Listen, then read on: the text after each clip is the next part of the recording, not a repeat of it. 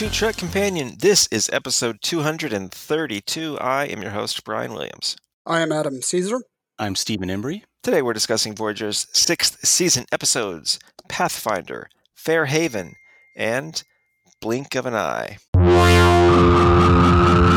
Pathfinder, Season 6, Episode 10, Production Code 230.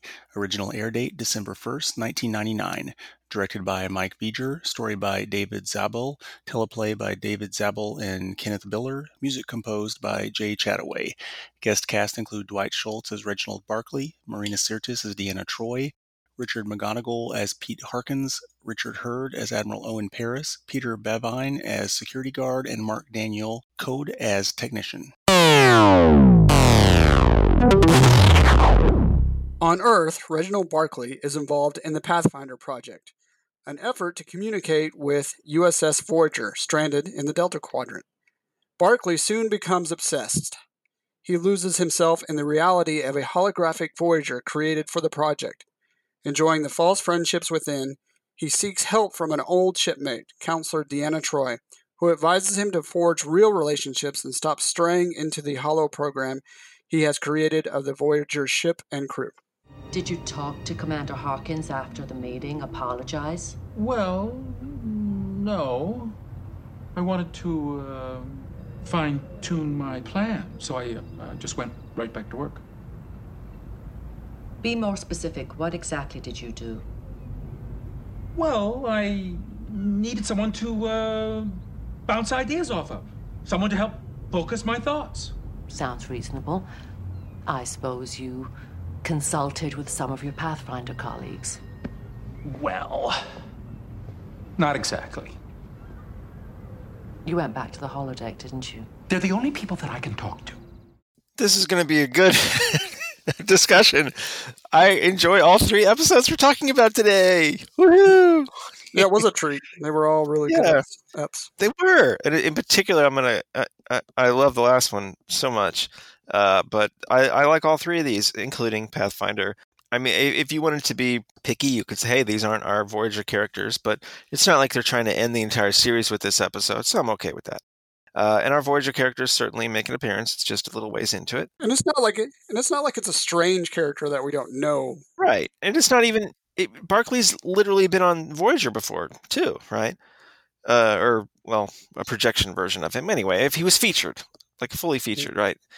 In a very good episode. I just love the character, and I love the way Dwight plays him. And of course, it's great to see Marina. So I'm going to enjoy this one, and I'm going to enjoy talking about it. So what do you think, Adam? I'm with you, Brian. I enjoyed this episode as well. And I know we've made this argument many times over the years that usually when an episode isn't focused on one of your main characters, it's usually not good. I will say this: I think Voyager has kind of pulled it off more than other series doing this. I don't know why, because I think there's a few episodes in Voyager that have pulled this off, and this is one in particular. But at the same time, I don't feel like Reginald Barclay is a stranger. He's not like a new character that's being introduced. He's not a hologram or something that's just new and introduced. We had like 2 or 3 Barclay centric episodes in Next Gen. So he's been in the movie. So he's a B character, of course, but he's a fully developed B character. So it didn't feel weird that this whole episode was basically about him and what he was going through. It wasn't necessarily new as opposed to what happened to him in Next Gen, but in this circumstance, it turned out to be a positive because he was obsessed with communicating with Voyager, trying to get in contact with them, and the obsession and his prior illness kind of coalesced, and it helped him do what he needed to do. And then obviously, you had Deanna Troi there to kind of help ground him and guide him, because they're family from the Enterprise, basically. So yeah, I totally enjoyed this. It's fun kind of seeing what Starfleet kind of sees Voyager as. All the the Maquis are dressed in their Maquis uniforms, so that's fun. I love that. And it's totally Barclay. Especially from Next Gen. All the characters are kind of fawning over him. This is exactly what happened in Next Gen. So it was kind of fun to reminisce, because I think this is a very beloved character for me, and I'm sure it is for most people who love these series. But there are so many connections to Voyager. Just off the top of my head, you've got Admiral Paris. Yeah, we're spending time away, but Paris is his dad. We've been hearing about our Paris's father for years, and his relationship with his father so defined him, even if it was just the way he rebelled against all of that to end up as a Maquis. It's a completely relevant thing. It's not out of left field. It feels like kind of an extension, right, of our people. Steve, your thoughts here? Yeah, I remember back when this aired, it was just a huge treat to kind of like see, because we're in the context of, in the midst of the Next Gen movies. We've been not too long after, or about a year after, like Insurrection and so on, and so it brought it all kind of together. Still, it's like the universe all there. When you see Troy, and then of course Barclay, who we'd just seen in First Contact as well, and I think the reason this kind of works, even though it's so apart from our Voyager characters for the bulk of the episode, is that, we've talked about this already. You guys have spoken of it. It was, the Barclay is such a, everyone's fond of Barclay, and it's also at this point in the context of kind of the Trek history, most of the people who are watching Voyager, we all know the history here of the ratings going down, and it wasn't like this is the peak of popularity. It started going down, but these were people that were fond of all of the series. They were in the midst of that, Next Gen, DS9, Voyager, kind of thing. And so it not like it's one big show, but everyone knows, most people who would have cared would have known these characters. And also because, the ship itself and the crew, in a sense, were the feature, because in a way, this episode like brings them into the larger universe in a way, because then it's kind of like, okay, we know they're out there and alive, and it's kind of like, let's bring them in with the rest of it, not just a total separate thing. And I think that's also helps it work, kind of. Yeah, if you look at Deep Space Nine, they were able to bring O'Brien in, and that kind of coalesced Deep Space Nine into the Next Gen universe. It kind of was a transitional character. Now, obviously, it's harder to do that in Voyager. So yeah, I definitely take your point, Stephen. That it connects Voyager to everything else. It's almost a silly comment, but I have to remind myself, all the scenes that are on the holodeck, that's not really the Voyager crew, but it is the actors. Yeah. So it's not like they're only really in the episode for a few minutes. But isn't it so satisfying, that moment at the end when they actually get whatever that is, like a minute of communication, and what he says to them and what she says. It's so just entirely satisfying for them to finally make that connection, right? Yeah. For Admiral Paris to get to speak, and Janeway to tell him that Tom heard what he said. In its way, it's almost more satisfying than when they actually get home. Know what I mean? It's like, this is so big and feels so, it's emotional. Here we are, the connection, all that. So yeah, it's nice. Yeah, we'll get to that last episode eventually. What's this episode about? Well, with Barclay, it's it's about finding confidence in yourself to stand up for yourself. There's those themes with Barclay. He's a brilliant guy with brilliant ideas, but he's so enclosed in his own self that it stops him from achieving his true potential. And we got the bulk of that character like in Next Generation, that kind of thing. And these are kind of the same themes, but with a different kind of twist, because it's not truly Barclay wanting to escape. It's him wanting to help Voyager, whereas in Next Gen, it was just him trying to hide as much as he possibly could. So in a way, we get to see the evolution of Barclay and where he started and where he's come to today. And we're going to get to see him more in the next season and a half of Voyager, so that'll be fun. So, but finding yourself and having the confidence to do what you need to do, and I think Barclay from Next Gen wouldn't have been able to make the decision that Barclay did in this episode, like, going off on his own, breaking into the lab and doing what he thought was right to help Voyager. Yeah, I was just thinking that, like, it's so true to Barclay, this episode, and the writers. If you watched a bunch of Barclay episodes from his first appearance on Next Gen up to now, you really would see him progress as a character. This really is a solid service for him. Steve, what do you think it's about? Yeah, no, I agree with all that's been said. I think it's that notion of just despite adversity and despite doubt, especially, in Barclay's case, he has a whole lot of history there where he could just kind of say, you know what, it's just, here I am, and I'm just not fitting with this, and I need to, but he perseveres, he keeps at it, and he gets done what he needs to get done. He believes in himself and believes in the cause and pushes through. And I think that's kind of a message. And I think that this character of Barclay, I think the why it might be so beloved is because I think oftentimes not always, but people that are attracted to a show like this, in the fandom of it all and so forth, might not be people that can relate so much to the mainstream, and so I think Barclay, obviously doesn't relate to the mainstream. He's his own world. He has his own way and doesn't kind of get along with all the other social norms and so on. And so I think that's why he's such a relatable character for so many fans of the show. And in this episode, he kind of hits his peak, where he does something big despite all the doubts in him. So yeah. I wanted something popped in my head. In this episode, it also kind of has a family theme. We didn't talk about Deanna too much, but this episode doesn't work without her because it's Barclay who he leans on Deanna, which he didn't have back when this character was first introduced, and Deanna stayed for him. She's like, I'm going to stay here. I'm going to help you. So there's that family element, where she was like, you're our family. You're a part of our family. They care about each other, and and that's kind of one of the things that gel these Star Trek series together. You feel the crew, each crew is a family, and we got a little bit of Next Gen family there that overlaps into Voyager's family. Mm-hmm. Yeah, can you imagine what this episode would have been without her? How would they even done it? It wouldn't work, right? Right. Yeah. No, I don't think so.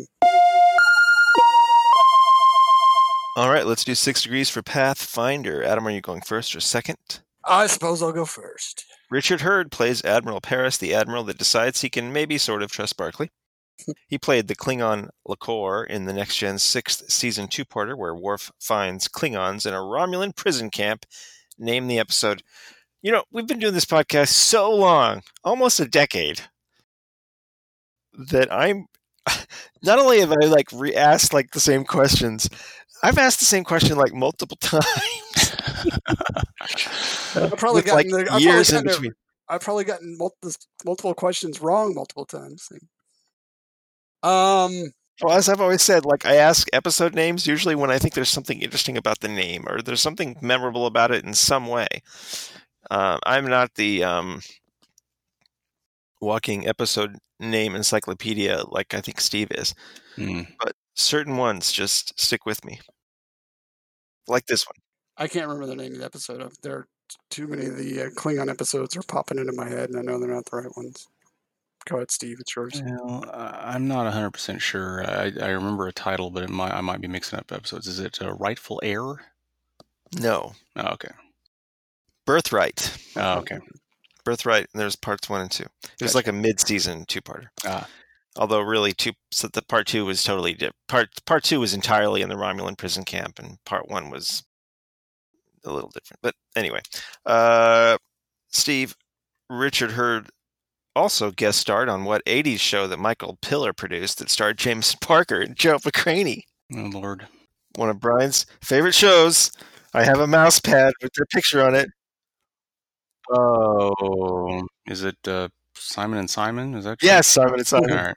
Hey, if you're a Star Trek fan, you should know Simon and Simon. It's Michael Piller. It's the reason he got Star Trek. It's because it's so good, and he was so great running it.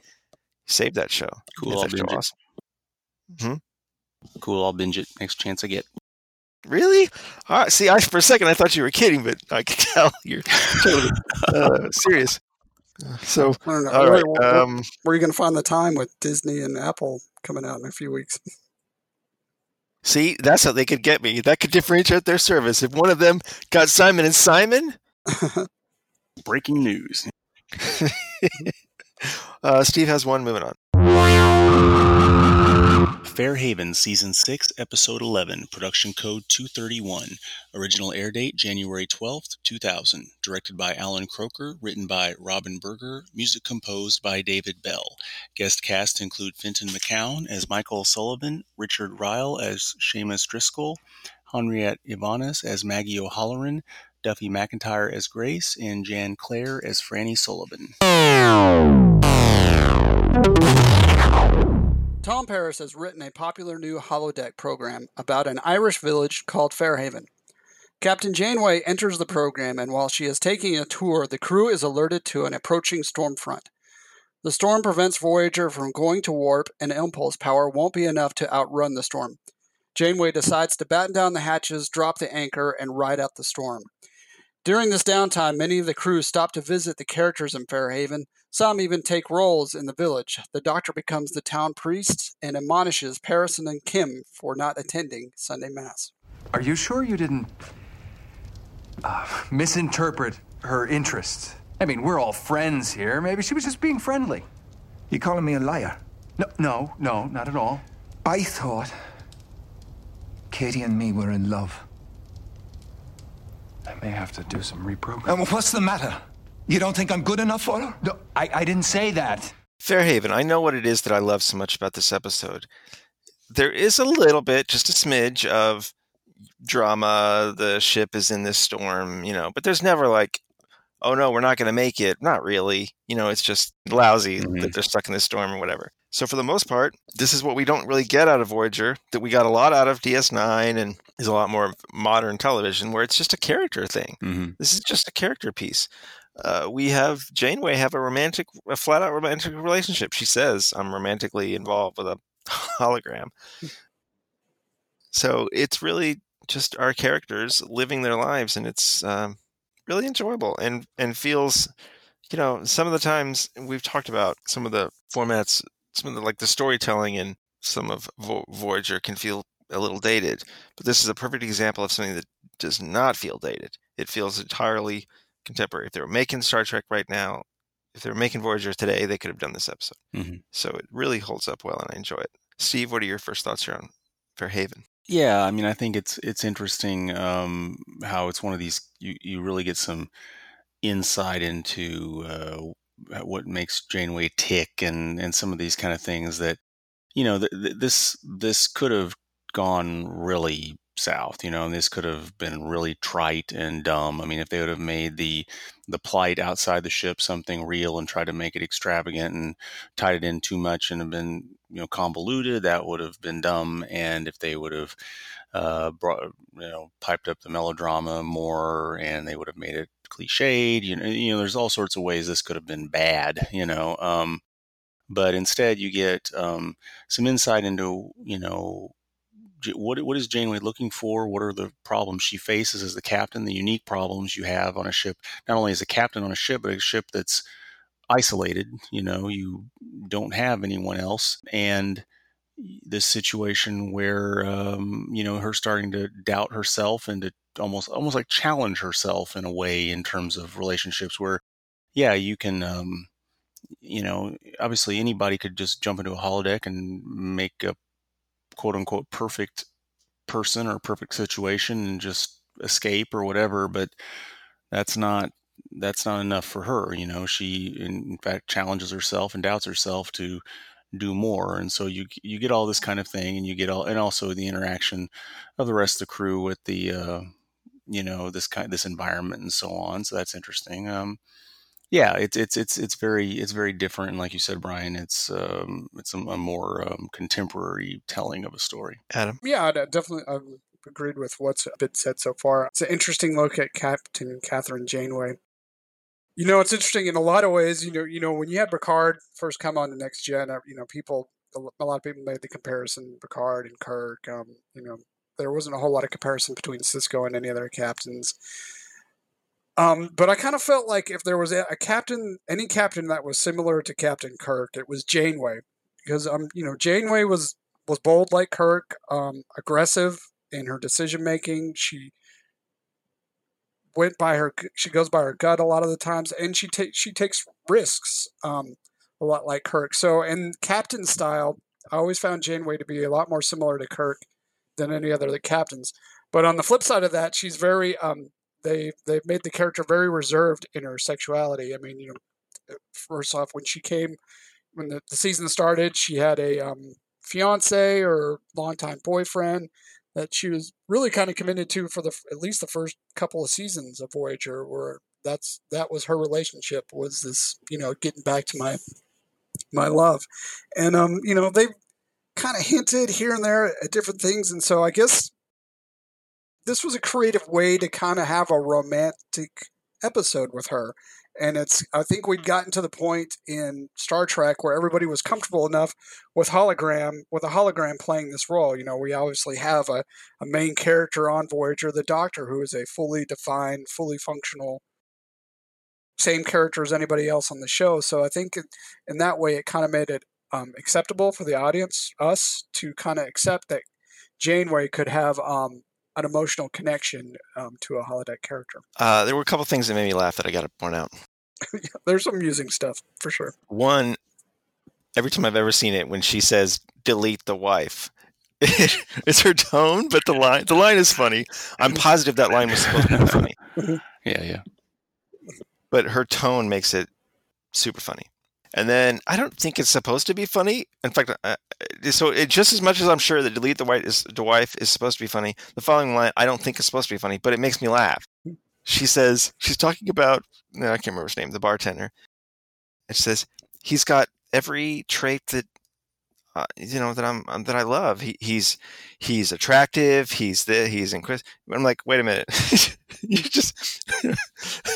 Here's the list of things that I like to have, that I'm looking for. Attractive. it's just so like, I don't like the ugly people. I only like the hot people. But that's just that's just me. Some people like ugly people and don't like hot people. Right. But for me, right. He's got to be hot. That's what it sounds like every time. I like it when she's talking to Chakotay and basically she's saying, well, he's a hologram or whatever, and Chakotay says, I never let that stand in my way, and it makes it sound like he's like constantly cavorting on the holodeck, like, well, I never let that stand in my way, like he's picturing him holding off to the holodeck and doing his thing daily or whatever. I don't know. Yeah, I noticed that too. There's a little bit more. There's a lot of sexuality in this episode, and it's pertaining to the holodeck. And we've had that before in Voyager. I think the Doctor, what was the Vulcan's name that he had to go through the, to get through his Pum Far? We had that episode. Use the holodeck. So there's been a little more sexuality on the holodeck in Voyager, and that kind of definitely came out in this episode. I caught that too, Steve, that and it was the look. It wasn't necessarily what he said, but it was also the look in his eyes, like, yeah, Right. This episode kind of reminds me of why Star Trek is so expensive.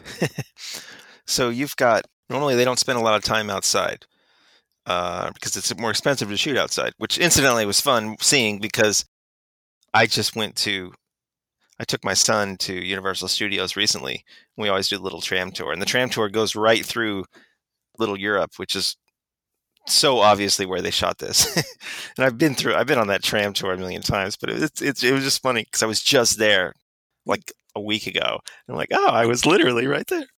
I'm watching it and I'm thinking, they obviously spent more time shooting outside than usual in this episode. Why did they it felt like maybe they had a little more money. And I started thinking, maybe it's because they didn't have to create costumes and creatures and all these things out of thin air and props like they usually do when they're science fiction hundreds of years away in the Delta Quadrant. This episode is just existing costumes that I'm sure they just rented, right? Seeing this episode and thinking this was probably, a little bit cheaper than usual. Maybe they were able to spend a little more money on actors, have more cast. because they didn't have to create so much stuff like they usually and build so many things like they usually have to do. That's just what Star Trek normally is. So, Brian, hopefully I'm not ruining one of your questions. How often do we get Fairhaven? There's at least one more Fairhaven. I might have a question along these lines, so I'll refrain episode, from answering that. Okay. But yeah, it's one more time. And a lot of these actors come back. The other thing this episode made me think about was, we've probably talked about something like this before, but something like a holodeck really would be just vital on, elongated deep space mission, right? So it's interesting to see them use the holodeck in this episode, sort of for the first time in that way.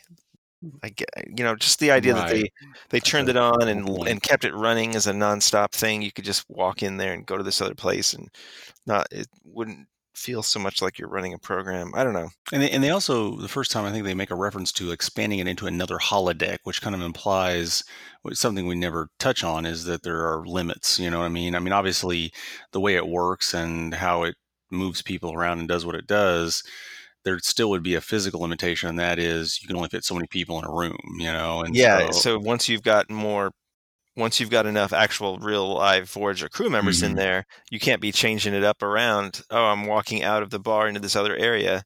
There's only so much of that you could do. Yeah. But also it kind of implies that it must be physically near, so that aren't they going to knock down a wall or something? Yeah, what's up with that? It's always amazed me, they never touched on this. I think the closest that touched on this for the holodecks was Quark's bar, because he rented them out, and people would have to sign up for them.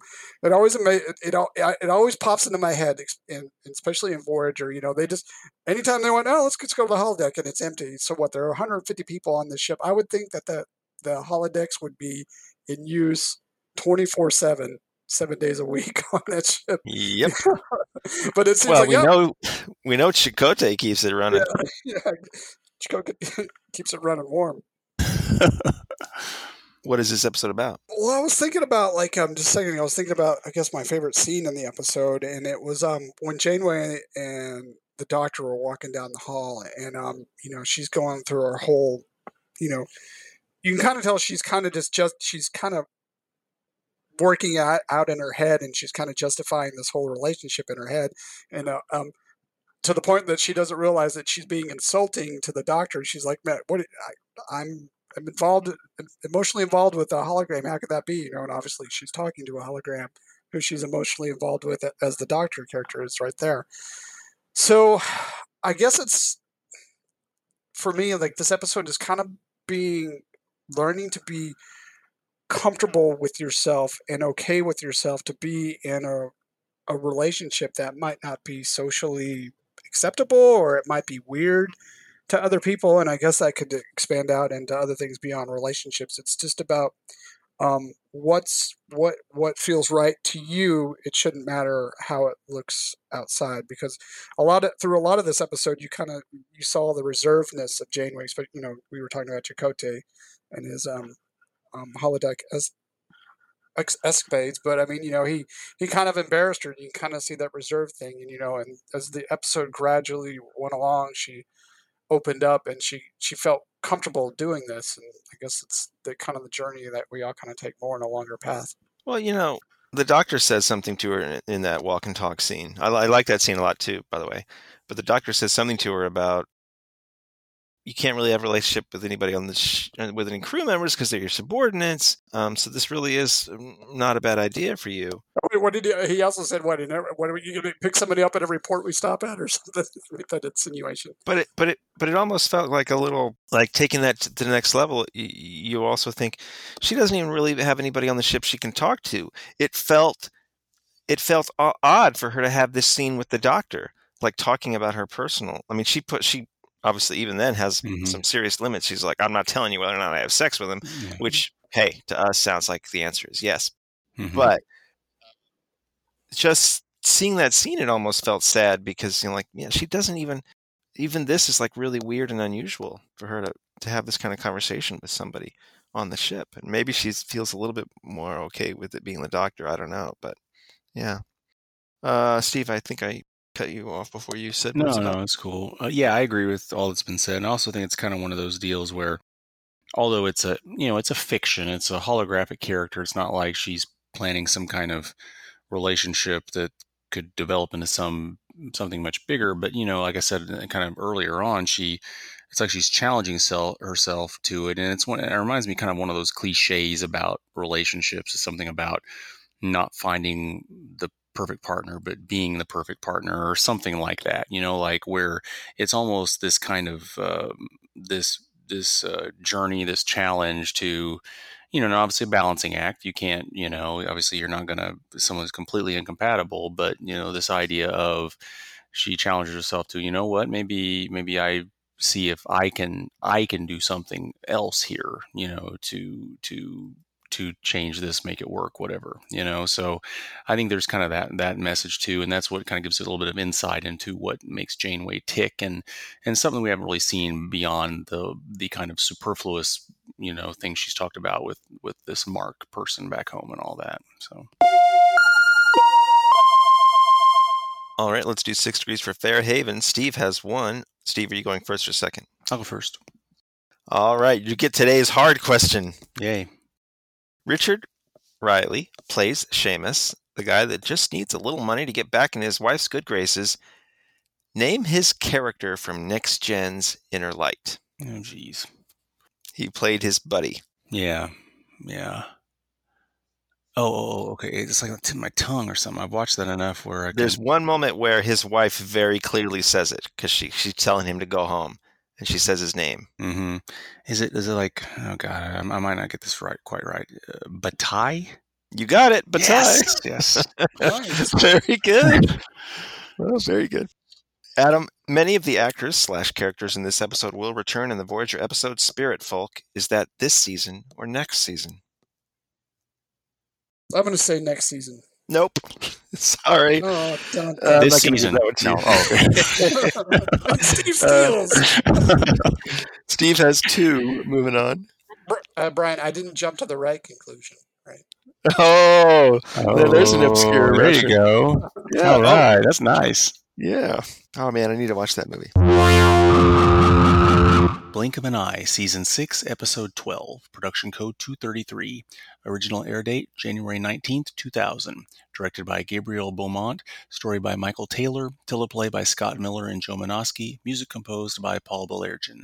Guest cast include Melik Malkison as Shaman, Walter McCready as Tribal Alien, Obi Nefedo as Kelamane, Olaf Popley as Cleric, Daniel Zokapa as Astronomer, John Salini as Technician, Daniel Day Kim as Guitana Retz, Kat Sawyer Young as Tarina, and Scarlett Palmers as Naomi Wildman. Voyager approaches an alien world, which is enveloped in a tachyon field, giving it an odd temporal nature. In an effort to learn more about the planet, Janeway orders the ship to move closer, but Voyager becomes trapped in orbit by the planet's magnetic field. While the crew conducts an escape plan, 7 and 9 surveys the planet and discovers that Voyager's presence is causing periodic seismic quakes. Further scans reveal that time passes at a much more rapid rate on the planet, and for the moment is inhabited by a primitive humanoid race. Now, I don't believe for a moment that the stars are gods, but then, what are they? A great mystery to which there is no answer. I believe the sky is full of people, just like ourselves. Oh, nonsense. Prove me wrong. I say each star encompasses a city, and the Ground Shaker rules one of these cities.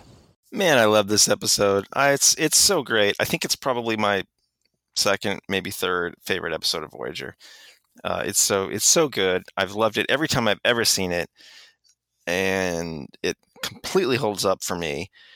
It does such an incredible job of giving insight into this civilization, and I guess by extension any kind of civilization's progression or something. But it's still really about our Voyager crew.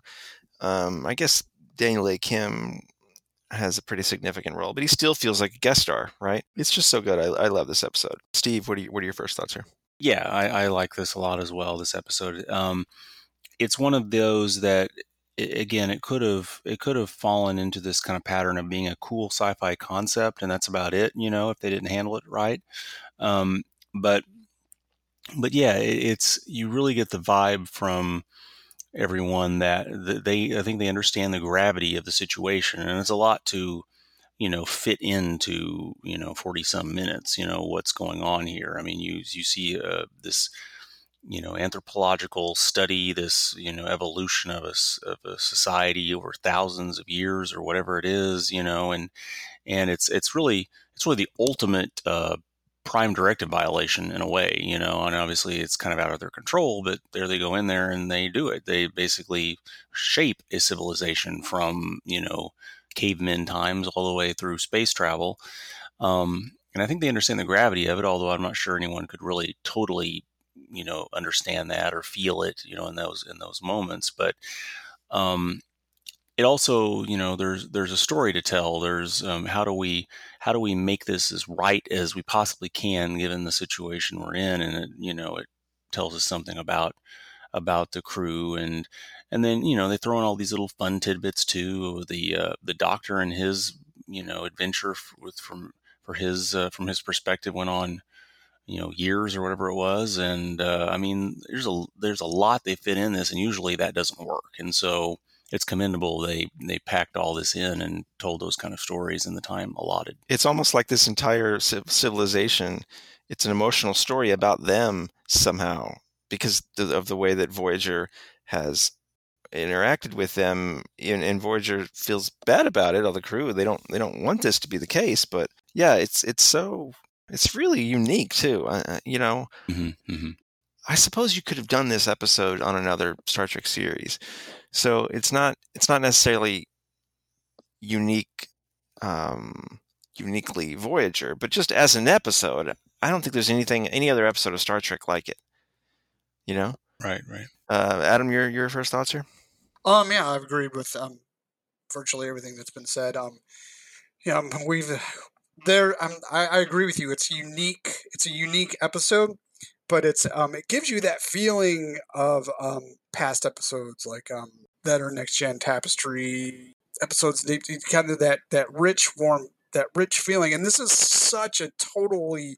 We were talking about us being nerds in the last segment, but I mean, this is such a nerdy sci-fi concept where you see a civilization grow in the matter of minutes from caveman all the way up to warp drive capabilities, all at the same time where Voyager is standing still. It's a very sci-fi science fiction concept, and the brilliance that they were able to do in this episode is like because it's not like they could follow one character on this planet. I mean, they had to do it over periods of centuries and years, and they didn't try to get too crazy and make this world like alien. They did things that were relatable to any person that enjoys sci-fi. You have the you start off obviously with the religious aspects. These are gods, and we have to make sacrifices. You can kind of relate to that with anthropology and that kind of thing. And then it moves up to like, we're going to be more logical and scientific. We're going to send a letter. So you kind of learn and grow with this civilization, and the civilization is the character, which is unique. I think it's not an individual. I mean, we get the pilot there towards the last half of the episode where he's kind of the representative that we kind of cling towards the end. But I don't feel like I feel like the civilization is the whole character because we travel across these millennia with this civilization, and you have a deep caring for them as such as Voyager does towards the end of the episode. Yeah, totally. You care for them, and I mean, right down to just I love that moment when the Daniel Day Kim and the other one, the astronauts, kind of arrive. And at first, you're not entirely sure what's going on, and then you quickly realize, okay. Once we see the Voyager crew not really moving, and then they're kind of, investigating the ship, and they're like, "But if they're in stasis, why do they look like they're going about their business?" I don't know. It's just so, it's great. And then, of course, suddenly they transition to our time. I even like it. I mean, it's almost a throwaway thing, but I think it's Chakotay and Torres. Maybe when they see, look, the buildings have a lot more iron than usual. Because of the earthquakes, and their entire civilization is just built around the way we've disrupted it. it's just, and it moves, like you said, Steve, there's so much going on that normally it would collapse under its own weight, this kind of thing, but it doesn't here. It totally works. It moves. It's so dense, and it moves so quickly. Endless replay value this episode. It never gets old. There's never a moment when I want to hurry through it. It's pretty great. It's so great.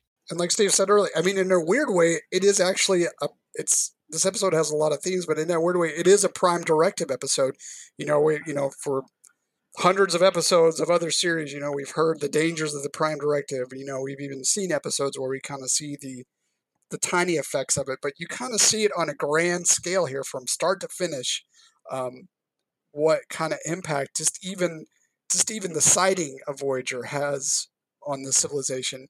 I mean, the kind of the closest thing to that would have been JJ's second movie when the Enterprise is seen by those primitive people and they start drawing pictures of the Enterprise. You kind of get to see what might become of that civilization just from this episode, just by seeing the ship in the sky. So an episode that is never going to get old. And it's weird, and I kind of even like that they're kind of vague with the Doctor and his experiences on the planet. I mean, they even have that little kind of quick scene where the Doctor is asking about a son. I mean, it's so I'm even fine with that. Like, this is an episode where you would like to see kind of like, if it's done today, it's probably drawn out into 4 or 5 episodes. But I mean, just that whole, like, the Doctor story there could have been a whole nother episode. But I actually kind of, normally I would be kind of disappointed, like, oh, I kind of wanted to see what would happen there. But I'm actually not, because it gives a little bit of depth and mystery to the Doctor.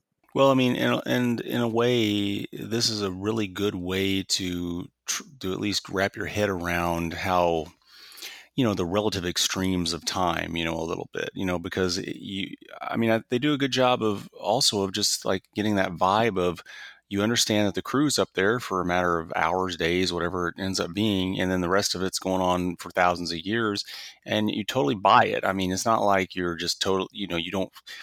I mean, on one hand, you understand it, but it's also you feel it too. I mean, and I think it's the little things they do, like, the Chakotay's throwaway line toward the end of in a couple of hours we'll be ready to do this, and then they go down to the planet and there's the Daniel Day Kim character, and he's old guy now, and a couple of hours, there it is. I mean, they kind of like they do it in micro ways and in macro ways, this whole time relativity thing, and it also helps you, a little bit realize the vast, extremes of the relative time things. How, for example, we are just, everything that we know and are about here is just this teeny little speck of nothing in the grand scheme and stuff like that. Yeah, and you're right. Just how time is relative in perception. Mm-hmm.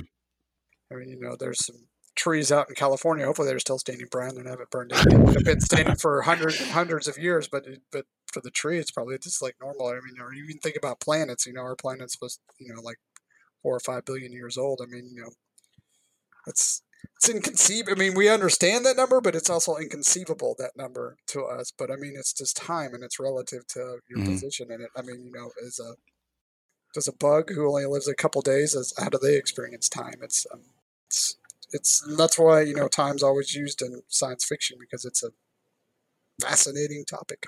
Yeah, and that I think is the one of the big achievements of this episode, is that you do feel it a bit, at least a bit, and that's what's the big challenge, is we can wrap our heads around it, we can have numbers and compute it and all this kind of stuff, but we rarely feel that difference, a little bit. Sure. At least we get a little bit of that in this episode. What's this episode about? Evolution, in the grand scheme of things. I guess it's in a weird way, it's just kind of how, like, a small thing like Voyager just entering orbit into a planet can have a far-lasting impact. So it's, kind of, for me, it's just because it's a little thing doesn't mean it can't have a big impact, or, vice versa, on somebody or society or that kind of thing. So it's, in Voyager's case, in this episode, it's an unintended consequence, but, just this little thing that they do, fulfilling their mission, to explore the galaxy, kind of ends up affecting, millions, and over the course of the time that they were there, probably billions and billions of life forms on this planet were affected by just that one little thing that Voyager did. And obviously in this episode it turned out to be kind of a positive, but I mean, the other can be true as well. And so there are grand themes in this episode, but they were also able to kind of humanize it in smaller ways, like Steve was saying. It's like, you have these little episodes with characters on the planet where you can relate to them. You have the Doctor, where he goes through this thing, even though you don't get to see or know much about that, you can relate to what he did just based on what he said. So those are kind of the, it's had grand themes and kind of small themes, and they worked it all really well together, and it was an excellent writing, directing, cast, acting, all around performance. Yeah, I mean, when we talk about perspective and the relative perspective of these things, and how things, depending on your perspective, things matter so little. I mean, you have this accident, Voyager's little accident going in the atmosphere, shaped a civilization, literally, the entire civilization, and then the main character from the other civilization, played by Daniel Day Kim, he basically, by the time he was on the ship, by the time he was ready to go down there and maybe, say, okay, I'll help, I'll do something, I'll tell him, his family's all gone, no one he knows is alive anymore, and all this kind of thing. Yet he's, I'm going to do something important for in the grand scheme of things, and this kind of thing. So those ideas make it very heavy, it's a weighted kind of thing, and I think that helps, but it's remarkable, the balancing act they did to make that work in this episode, because it's not just a trick, like you have these concepts in an episode and that makes it relevant, you have to weigh them down and make it, balance it out and make it work in that way. So yeah, it's really good, and it raises some really interesting themes that we don't see in other episodes. Let's do 6 degrees for blink of an eye. I believe Steve has 2. Adam, are you going first or second? Let's get it. I'll go first. Daniel Day Kim plays Gotana Retz, the astronaut that really helps out Voyager. He also played Corporal Chang in 3 episodes of Star Trek Enterprise. Chang was a Mako. I have definitely asked this question before. What does Mako stand for? Mako. Military. Yes. Assistance. No. Military. Affordability. No. John Carpenter. Precinct 13. Yeah, Precinct 13. I think I only saw that once. All right, go ahead and take it, Steve. I can sit here and guess for another 30 minutes and probably wouldn't get it. I don't remember. It's something like, I don't know, I'm just going to guess something. Military Assault Command Operations or Operatives or something? Yes. I'm just going to throw it out there and guess Military Assault Command Operations. Is that it? Yes, that's it. But it's really kind of lame-o, goofy thing, really. They just make it work for Mako because you say it. It sounds like something we'd hear about today, like the Space Command or whatever, Yeah. Or what was it, the Jedi that just got awarded to Microsoft? They just so they get Jedi weird thing. Steve Abdi Ndefo plays the young Kelemane that writes a letter to the skyship. He previously played the Klingon Drek in DS9's The Way of the Warrior, who was Drek's father. Was it Drek or Drex? Gosh. Jeez Louise. The Way of the Warrior. Curzon? Nope. He was Klingon. Right. Adam? I don't know. Kane? Nope. Martok. Okay. He played Martok's kid. All right, Steve takes for the day. We don't need to go to the numbers. They're bad. So very bad. Well, That's what happens when you don't study, kids. All right. So thank you for spending an hour with us. You can follow us on Facebook. That's facebook.com/TrekCompanion. Our Twitter handle is @TrekCompanion. You can send us an email, trekcompanion@gmail.com. Leave us a review on iTunes. That's how people find us, or just give us that little 5-star marker. If you're on your phone right now, it's super easy. Just couple swipes with your thumb and you can give us 5 stars. That is how people find us. It's the only way that people find us, and it helps us a lot. So thank you again for spending an hour with us. And until next time, take it easy. Bye, guys. See ya.